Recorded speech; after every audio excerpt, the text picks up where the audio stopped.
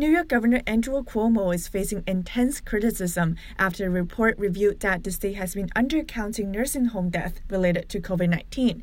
His aide has admitted they covered it up and froze, fearing a federal investigation. There was a delay.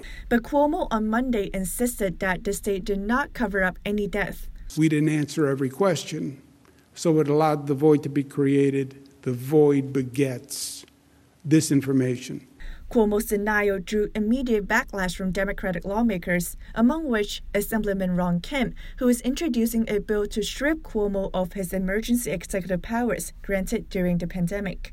I saw in real time the mistakes that they were making and their inability to self-correct, and to a point where they completely shut us out and hid valuable data and information on life and death. Kim, whose uncle died of coronavirus in a nursing home, said Cuomo was trying to shift the blame.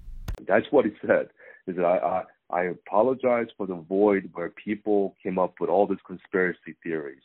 Like, that is not an apology.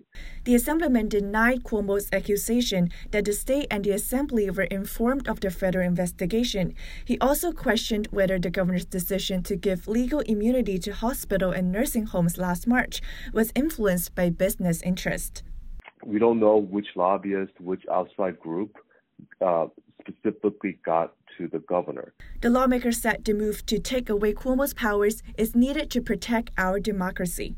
If we don't get this right in this moment, we may forever ruin our democratic process and our democracy that we swore to protect when we entered public service. Reporting from New York City, I'm Iris Tao for WTBU.